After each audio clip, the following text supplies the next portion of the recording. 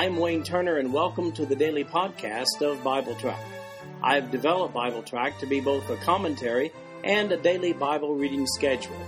These podcasts cover the text and commentary, which may be found at www.bibletrack.org. So, for those who have a busy schedule but do have time to listen to the Bible being read, this podcast is for you. At the end of 1 year, you will have gone completely through the Bible.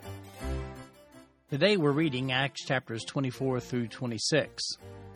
This is the New King James Version of the podcast. The King James Version is also available. In chapter 24, Paul states his case to Felix, verse 1. Now after 5 days, Ananias the high priest came down with the elders and a certain orator named Tertullus. They gave evidence to the governor against Paul. And when he was called upon, Tertullus began his accusation, saying, "Seeing that through you we enjoy great peace and prosperity is being brought to this nation by your foresight, we accept it always and in all places, most noble Felix, with all thankfulness. Nevertheless, not to be tedious to you any further, I beg you to hear by your courtesy a few words from us. For we have found this man a plague, a creator of dissension among all the Jews throughout the world, and a ringleader of the sect of the Nazarenes. He even tried to profane the temple, and we seized him, and wanted to judge him according to our law. But the commander Lysias came by, and with great violence took him out of our hands, commanding his accusers to come to you. By examining him yourself, you may ascertain all these things of which we accuse him." And the Jews also assented, maintaining that these things were so. Then Paul, after the governor had nodded to him to speak, answered, "Inasmuch as I know that you have been for many years a judge of this nation, I do the more cheerfully answer for myself, because you may ascertain that it is no more than 12 days since I went up to Jerusalem to worship. And they neither found me in the temple disputing with anyone, nor inciting the crowd, either in the synagogues or in the city. Nor can they prove the things of which they now accuse me. But this I confess to you, that according to the way which they call a sect, so I worship the God of my fathers, believing all things which are written in the law and in the prophets. I have hope in God, which they themselves also accept, that there will be a resurrection of the dead, both of the just and the unjust. This being so, I myself always strive to have a conscience without offense toward God and men. Now after many years I came to bring alms and offerings to my nation, in the midst of which some Jews from Asia found me purified in the temple, neither with a mob nor with tumult. They ought to have been here before you to object if they had anything against me. Or else let those who are here themselves say if they found any wrongdoing in me while I stood before the council. Unless it is for this one statement which I cried out standing among them concerning the resurrection of the dead, I am being judged by you this day." But when Felix heard these things, having more accurate knowledge of the way, he adjourned the proceedings and said, "When Lysias the commander comes down, I will make a decision on your case." So he commanded the centurion to keep Paul and to let him have liberty, and told him not to forbid any of his friends to provide for or visit him. And after some days, when Felix came with his wife Drusilla, who was Jewish, he sent for Paul and heard him concerning the faith in Christ. Now as he reasoned about righteousness, self-control, and the judgment to come, Felix was afraid and answered, "Go away for now. When I have a convenient time, I will call for you." Meanwhile, he also hoped that money would be given him by Paul, that he might release him. Therefore he sent for him more often and conversed with him. But after 2 years, Porcius Festus succeeded Felix, and Felix, wanting to do the Jews a favor, left Paul bound. Well, Paul was arrested in Jerusalem because of the testimony of very angry Jews, those who objected to Paul's ministry to the Jews and the Gentiles. That's recorded back in Acts chapter 21. He had an opportunity to present his case before the Sanhedrin, but he failed to win any support there. As a matter of fact, they tried to have him assassinated before he could even be transported by the Romans out of Jerusalem, but their plot failed. That's recorded in Acts chapter 23. At this point in Acts 24, he's been transported away from Jerusalem by the Roman officials. In Caesarea, which is about 60 miles northwest of Jerusalem, Felix has sent for Paul's accusers. Upon their arrival, Paul appears before him for a hearing. The high priest Ananias brings a mouthpiece, Tertullus, the attorney, to represent their case. He basically presents the case that Paul is one to stir up insurrection among the Jews wherever he goes. It is with a precise choice of words that Tertullus refers to Paul's doctrine as that of the sect of the Nazarenes. Now, the Greek word for sect here is heresis. If you look at the word, it's our transliterated word heresy. The Louanida Greek lexicon defines this word as follows, and I quote, "A division or group based upon different doctrinal opinions and or loyalties, and hence by implication in certain context, an unjustified party or group applicable in the New Testament to religious parties." So literally, Tertullus is accusing Paul here of bringing another religion into the Jewish temple and synagogues and causing disunity among the people. Now, if he can show that there are no legitimate ties between life in Christ and Judaism, then he can paint Paul as one who's out to destroy Judaism, a recognized religion, by the way, within the Roman Empire. Paul gets his opportunity to reply to the accusations beginning in verse 11. He points out that when he was arrested, he was strictly observing the religion of Judaism, which he had embraced for his entire life. He was not doing any of those things for which he's being accused. As a matter of fact, Paul was serving as the sponsor for some Jewish men who were offering the required sacrifices for the Nazirite vow when he was arrested. How much more Jewish can you act? While Tertullus referred to Christianity as the sect of the Nazarenes, Paul refers to Christianity in verse 14 as the way. Paul's attempting to show that the way is a natural extension of Judaism.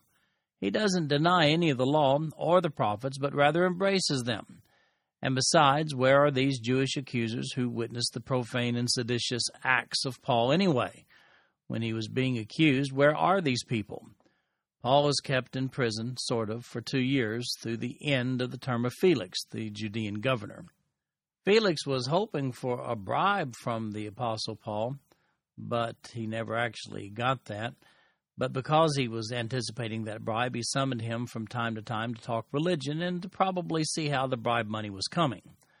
Paul, well, he just kept on witnessing, writing, and preaching to whomever would listen. Felix kept him in prison to keep the Jews happy, but gave Paul a good bit of liberty. It was like a minimum security prison arrangement with a Roman centurion as a bodyguard. What an opportunity for Paul. Share the word with influential people while under the protection of the Roman government. It turns out that Paul's greater opportunity was realized from prison. Can you imagine that there were simply countless numbers of believers praying for Paul's release from prison, not realizing that unique opportunities for service were available to Paul because he was in prison? That's why praying for wisdom is so important for believers. It very well may be that our way is not God's way. We should pray to know God's way. Incidentally, the first time Felix introduces Paul to Festus, he leaves him bound just to impress the Jews in verse 27. I should point out that we deal with a good many characters in Acts chapter 24, 25, and 26. And so if you're looking at the written notes of BibleTrack.org, you'll notice on the left side there's a yellow box that contains the names of all these people and who they were and what they did. In Acts chapter 25, Paul appeals to Caesar, verse 1. Now when Festus had come to the province, after 3 days he went up from Caesarea to Jerusalem. Then the high priest and the chief men of the Jews informed him against Paul, and they petitioned him, asking a favor against him, that he would summon him to Jerusalem, while they lay in ambush along the road to kill him. But Festus answered that Paul should be kept in Caesarea, and that he himself was going there shortly. Therefore he said, "Let those who have authority among you go down with me, and accuse this man, to see if there is any fault in him." And when he had remained among them more than 10 days, he went down to Caesarea, and the next day, sitting on the judgment seat, he commanded Paul to be brought. When he had come, the Jews who had come down from Jerusalem stood about and laid many serious complaints against Paul, which they could not prove, while he answered for himself, "Neither against the law of the Jews, nor against the temple, nor against Caesar have I offended in anything at all. But Festus, wanting to do the Jews a favor, answered Paul and said, "Are you willing to go up to Jerusalem and there be judged before me concerning these things?" So Paul said, "I stand at Caesar's judgment seat, where I ought to be judged. To the Jews I have done no wrong, as you very well know. For if I am an offender, or have committed anything deserving of death, I do not object to dying. But if there is nothing in these things of which these men accuse me, no one can deliver me to them. I appeal to Caesar." Then Festus, when he had conferred with the council, answered, "You have appealed to Caesar?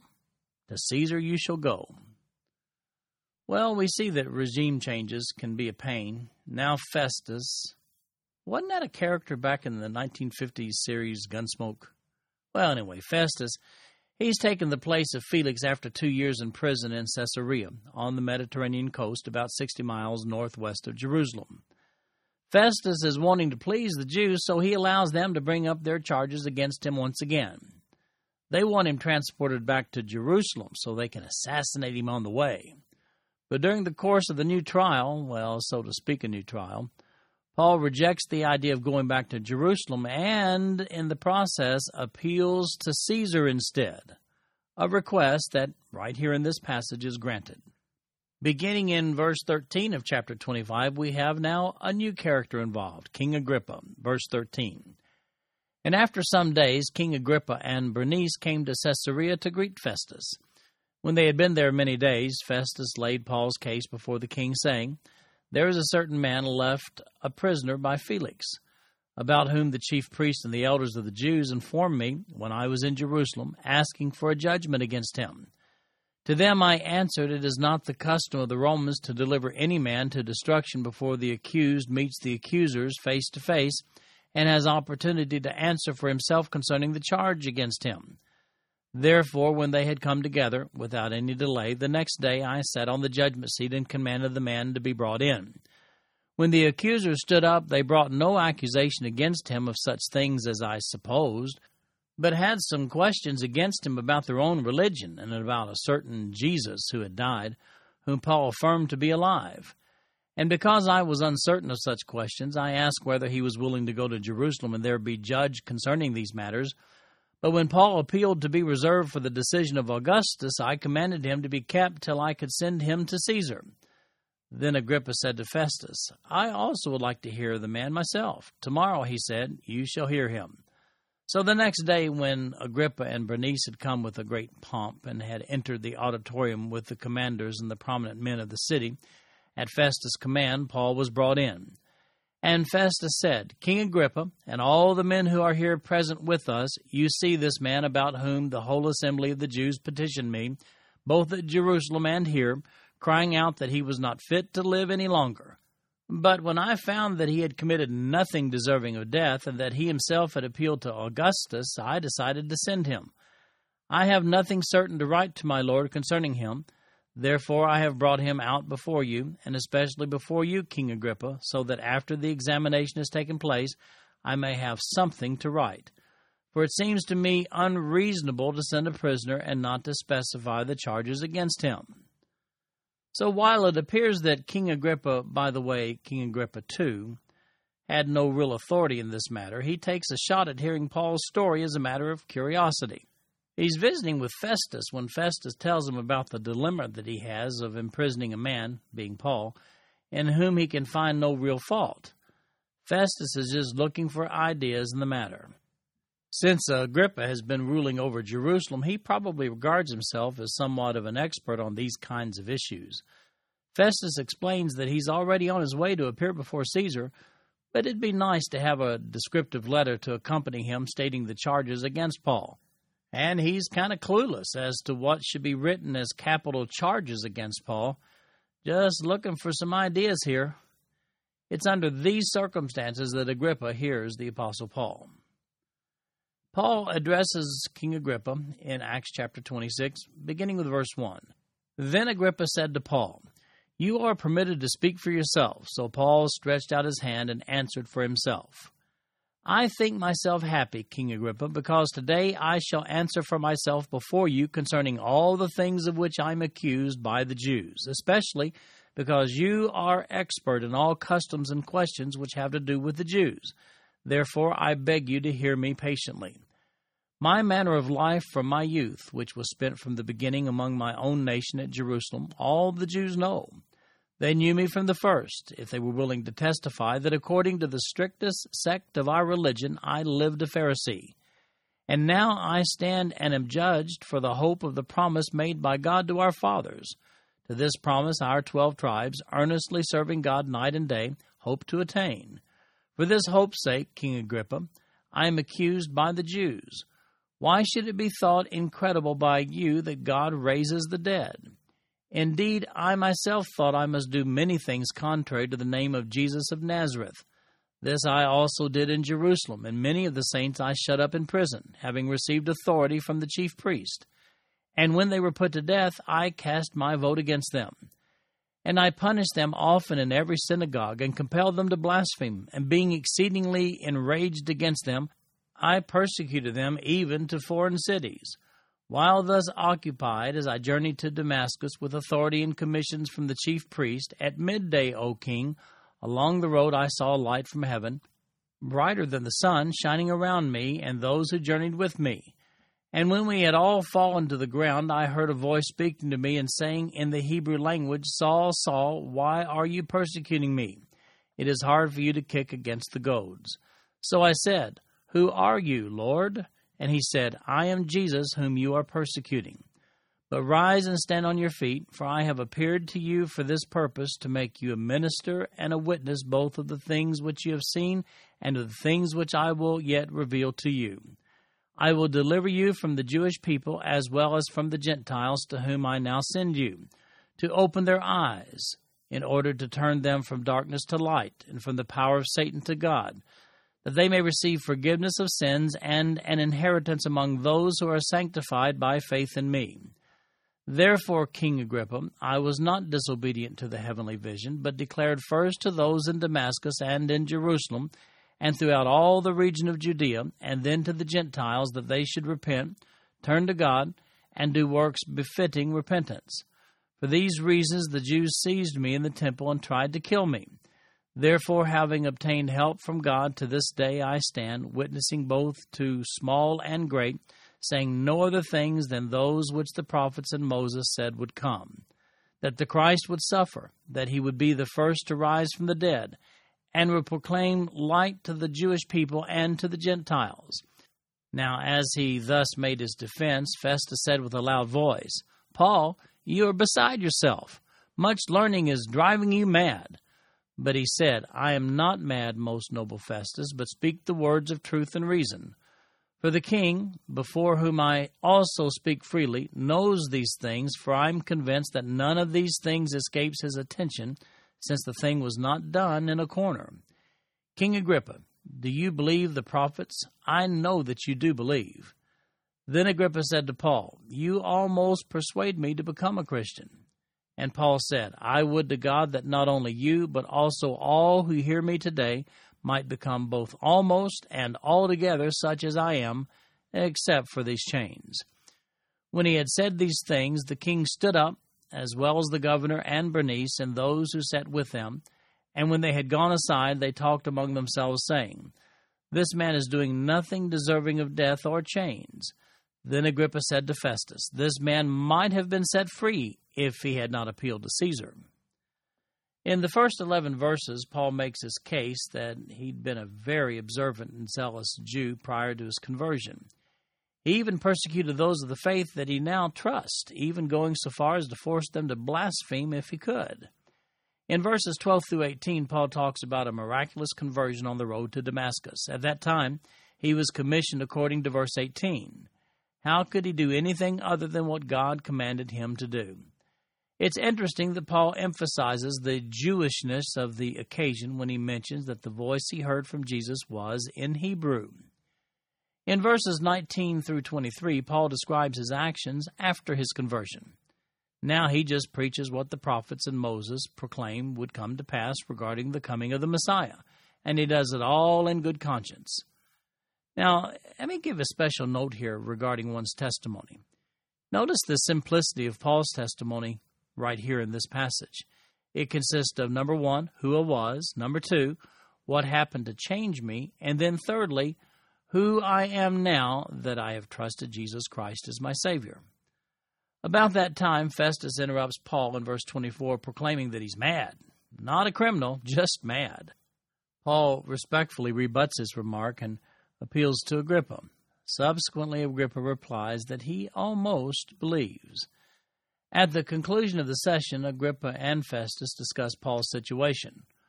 Were it not for his appeal to Caesar, he could be set free in their opinion. Bummer. Well, actually, prison turns out to be the best place from which to serve God effectively for Paul.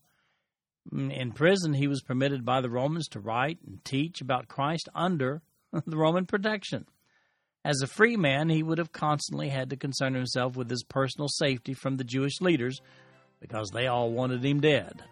I mean, here's the reality of the situation. Paul did some of his most effective evangelism while in Roman custody and because of Roman custody. This concludes our podcast for today.